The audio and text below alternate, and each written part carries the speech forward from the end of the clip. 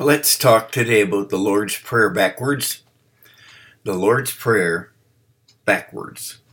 In Matthew chapter 6, where I've been reading recently in my own devotional time, verses 9 to 13.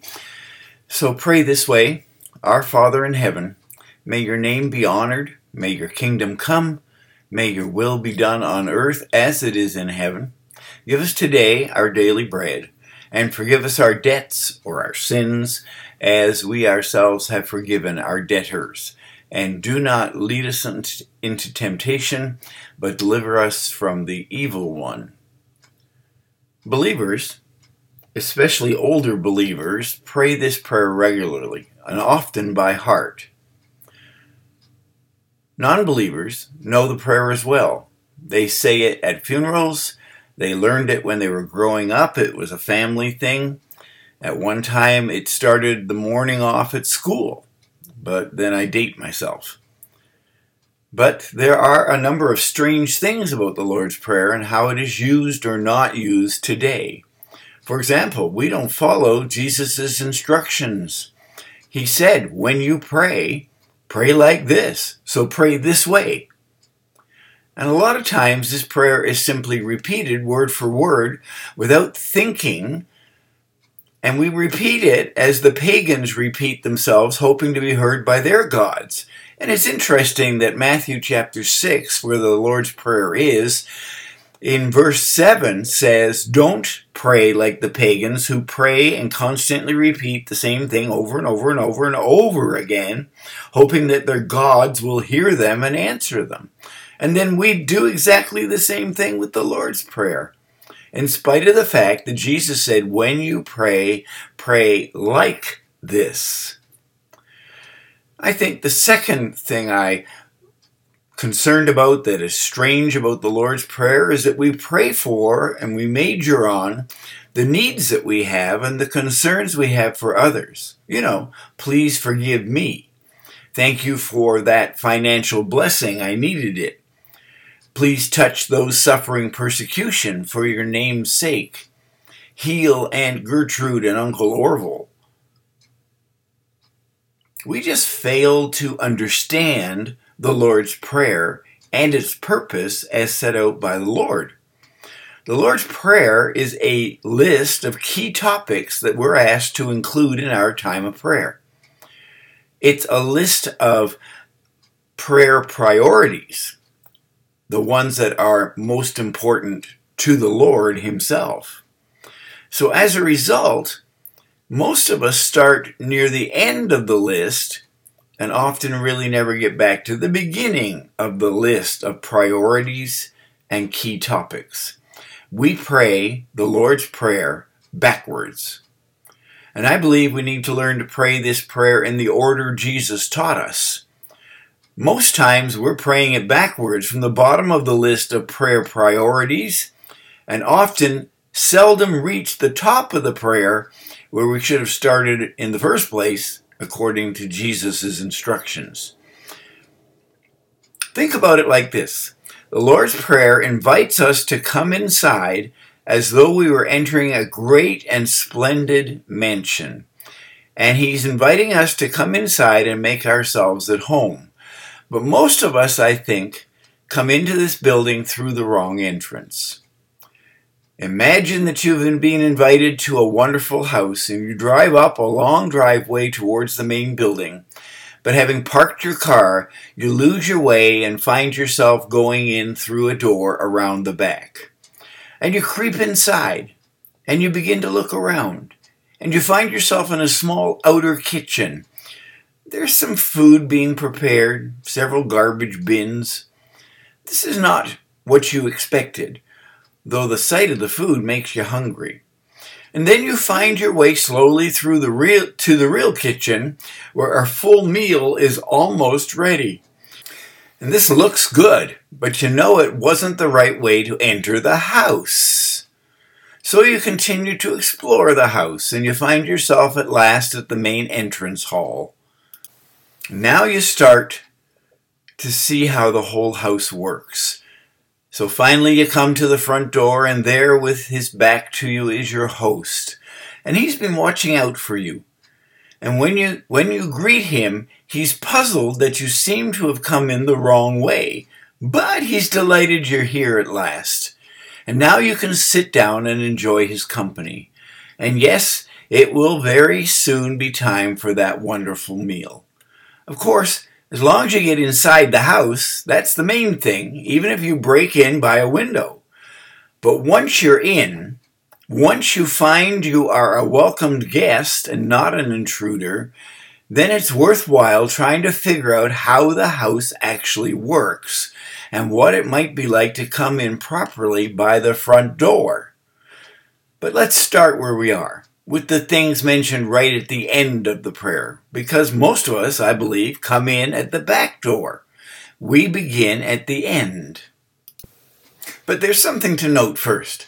The usual ending, by the way, the phrase about the kingdom, the power, and the glory, was an early Christian addition to the prayer. We've stuck it on the end of the prayer that Jesus gave us. And so, in reality, in this version of Matthew chapter 6, it's not there. And we'll stick to what Jesus actually said.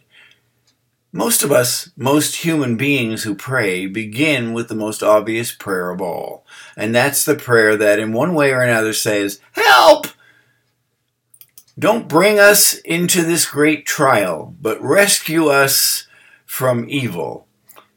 Many people who don't normally pray will, in times of great stress, say some sort of prayer. And like Jesus' disciples on the boat in the storm, most of us in those circumstances don't have the time for leisurely reflection on what prayer is or what form it should take or what words we should use.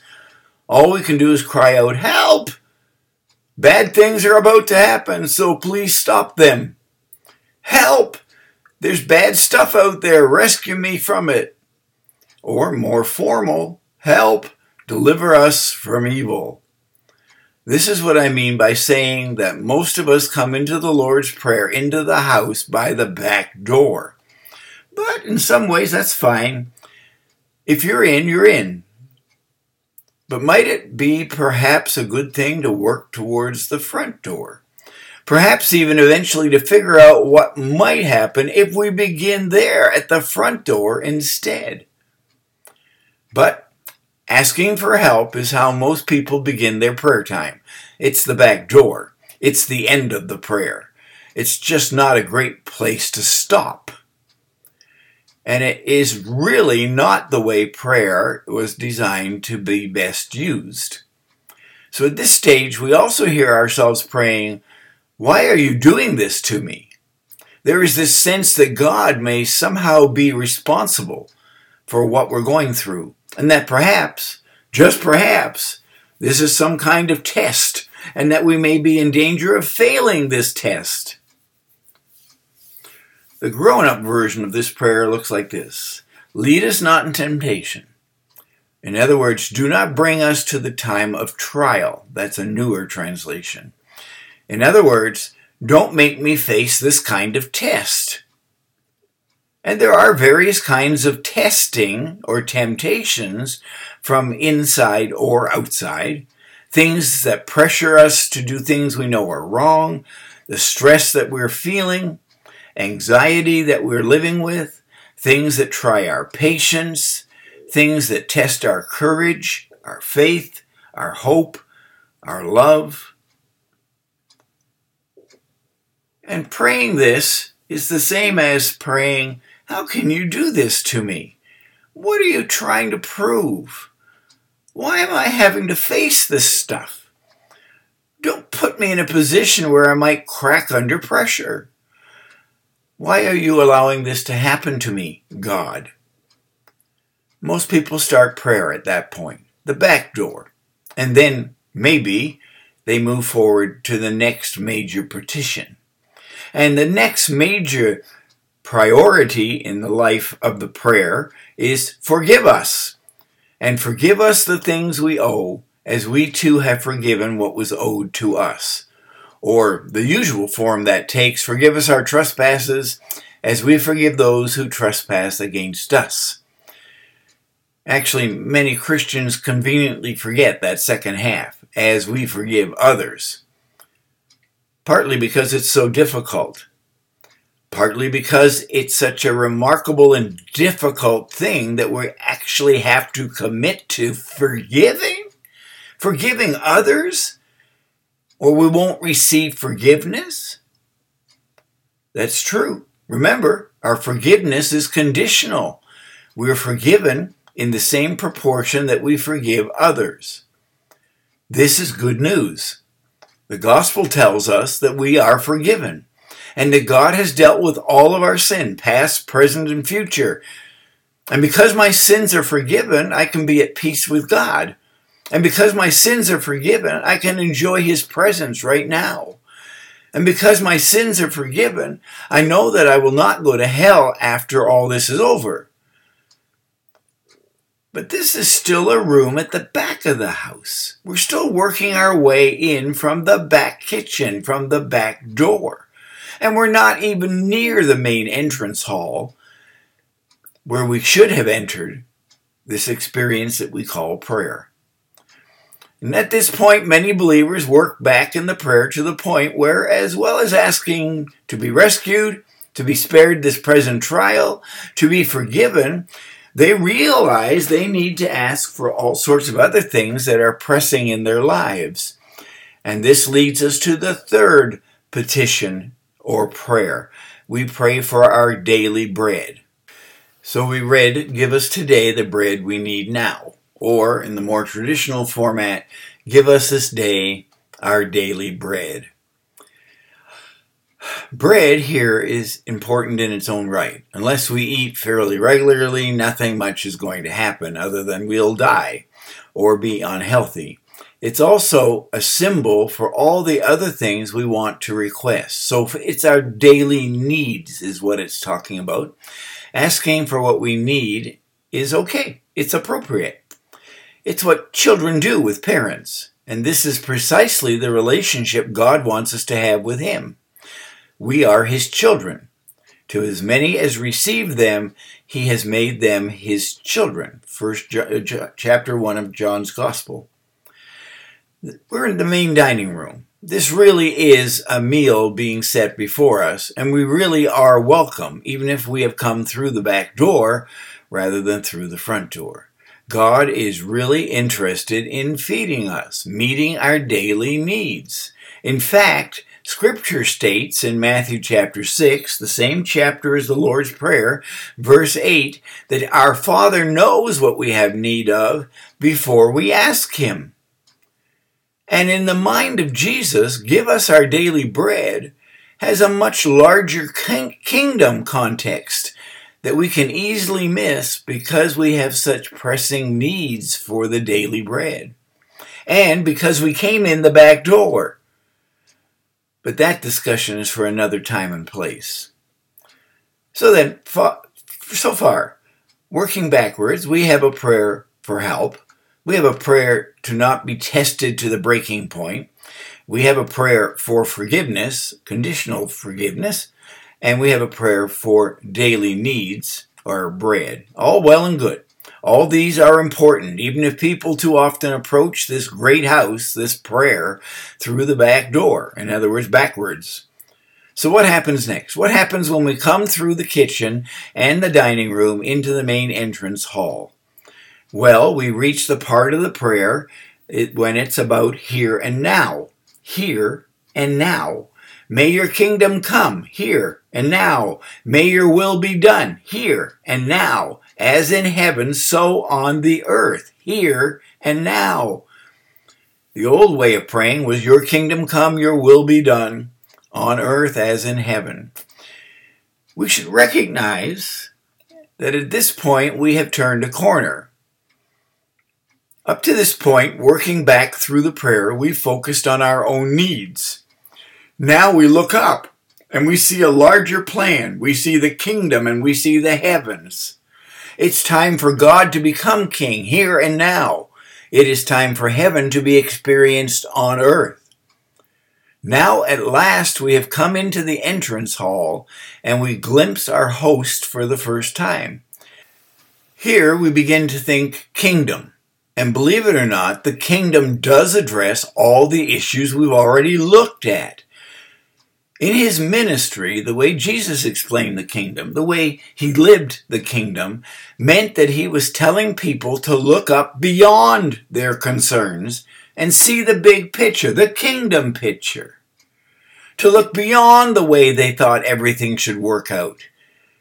Matthew chapter 6, again, the same chapter as the Lord's Prayer, verse 33, seek first the kingdom, and all these things will be added onto you. All these things you've been doing in prayer, having entered by the back door, all these things that are about us, our needs, our hurts, our forgiveness, all those things will be added to us if we just seek first the kingdom. But we miss that because we didn't come in the front door, we came in the back door. The challenge of the kingdom here and now is the challenge of seeing that the living God, as King, has plans for his people and for the world that will translate all our hopes and longings and desires to another plane, another level entirely. I think we misunderstand this part of the prayer, which reads, on earth as in heaven. Not in heaven as in heaven. It's a prayer for God to take us to heaven. No, not in the least.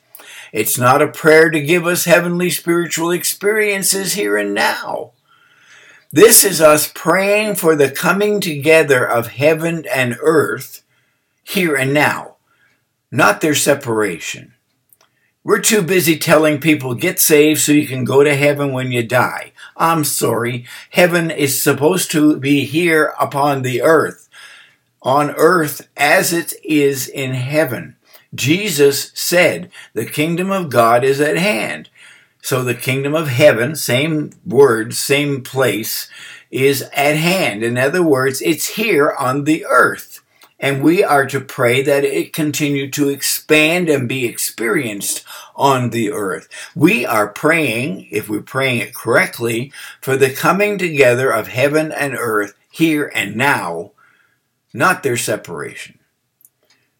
The New Testament writers insisted that heaven and earth should be joined together in the end within the eventual new creation. The whole point of what Jesus was doing was that this coming together of earth and heaven was starting right now with his ministry. That's why in Mark 1:15 he says, repent, for the kingdom of God is here and now. It's at hand. And if we approach the Lord's Prayer backwards, as we regularly do, then we are bound to make the mistake of reducing God's kingdom to God doing what we want him or need him to do. It becomes all about us, our needs, our wants, our dreams, our hurts, our diseases. And it's not about the king and the kingdom, because we came in the wrong door. Jesus, by teaching this prayer, wanted his people to see that everything is about the king and the kingdom on earth, here and now. So the issue of priorities and kingdom must be our first priority, because that's what it was with Jesus. Mark 1:15, the time is fulfilled, the kingdom of God is at hand. Repent and believe in the gospel. Jesus wants our focus to be his kingdom, not our needs, because the Father knows what you have need of even before you ask. Verse 8, Matthew 6. He wanted us to start by focusing on God and his kingdom, not focusing on ourselves and our needs. In other words, he wants us to come in the front door, greeting our host as we come in the front door. We need to understand what the gospel, the good news, really is all about. And it's more than being saved. It's more than escaping one day to heaven. The gospel is that the living God is indeed establishing his kingdom on earth as it is established in heaven. And he's doing that through the finished work of Jesus. And he's inviting people like you and me, people of all sorts, to share not only in the benefits of this kingdom, but also in the work through which it will come to its ultimate completion. And this means turning things inside out, so that our self-centered prayers for help, for rescue, for forgiveness, for daily bread will turn into the God-centered prayer for God's kingdom to come in God's way, here and now. Then all these other things will be added on to us. So we are now ready to greet our host and speak to God face to face. And this brings us to the first petition in the prayer. Honor and glory to your name. Honor and glory to your name. Or, more traditional way, hallowed be thy name, or may your name be honored. And this is really the heart of the Lord's Prayer. It's the heart of all prayer. This is the heart of the gospel as well. God's name is to be hallowed, honored, glorified. Usually we use this word hallowed to mean respected or even historic, such as when people talk about the hallowed halls of an old university or college. And yes, we should respect God and his name. After all, God is our Father. He is a stunningly generous creator, the supreme wise ruler and guide of the nations. He's the Father of Jesus. He's the God who makes promises and keeps them. He's the Lord of the angels. He's utterly faithful, utterly loving, utterly determined to bring heaven and earth together in a glorious and fulfilled way. But really, honor and glory to your name is about worship. The starting point of all fully Christian prayer is worship, if we come in the front door the way we're supposed to. Putting this the other way around, learning to worship, the word means celebrating the worth of someone or something, is in this case God himself. Learning to worship is learning to be a Christian. At this point in the prayer, we're celebrating the good news. God is our Heavenly Father, and he's at the door waiting to greet his children. And so we glorify his name because he is an amazing God. This God has come to be with us. Jesus is God with us. And so we give honor and glory to him. We celebrate his name and his nature. We recognize he came to make all things new as we welcome him and his kingdom into our lives. And because of that, we make him first priority. And that's the essence of true worship, giving honor and glory to God and only to God. And the reason for that is right at the beginning of the Lord's Prayer, our Heavenly Father. Now at last we're meeting our host. He does not mind that we've come through the back door by mistake. He's just glad that we're here now and is welcoming us warmly. And when we learn to call him Father, we will finally understand the heart of God. Not everybody thinks of God as Father. Not everybody wants him to be their Father. In John chapter 1, verse 12, to all who receive him, to those who believe in his name, to them he gave the right to be called children of God. Jesus came to announce a new reality breaking into the world, that there was one true God, and in and through believing in Jesus, this God became our Father, our Heavenly Father, and we became sons and daughters of God, chosen and adopted, according to Ephesians chapter 1. So as we stand at the front door, we realize that we've been praying backwards, focusing on our needs and our wants, instead of glorifying and honoring and hugging our Heavenly Father. Making our little personal world our focus, instead of the kingdom being our focus. And because we came in the back door, we'd be missing the opportunity to embrace the kingdom and kingdom life, and then to release kingdom life into the world, where it can transform other people's lives, heal and deliver people, and set other people free. Once we pray in the right order, knowing and personally experiencing God, our Heavenly Father, and worshiping Him, then we can pray and be involved in the release and expansion of His kingdom on earth, heaven on earth. Then within that context, we can pray for our bread, daily needs, forgiveness, help in real temptation and resisting it, and then go through whatever trials we may be facing. Now God can answer our prayers because we are personally and intimately involved in a relationship with God, who is our Heavenly Father, as we stand at the front door of prayer and embrace Him for who He is. So once we have got God's fatherhood, His name, His kingdom in the right perspective, everything else follows. Things we need, things we want, forgiveness, release from stress, help with tests and trials. Jesus did not give us the Lord's Prayer as a prayer to repeat mindlessly over and over again. He gave us this prayer to show us what His priorities are, and thus what our prayer focus should be, and in what order we should be praying things.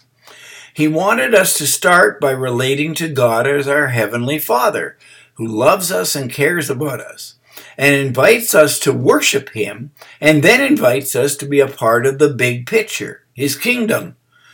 And then within this big picture of heaven and earth becoming one, not heaven out there as a place to go to when we die, we can see and understand that He knows all that we need. He knows what we need before we ask.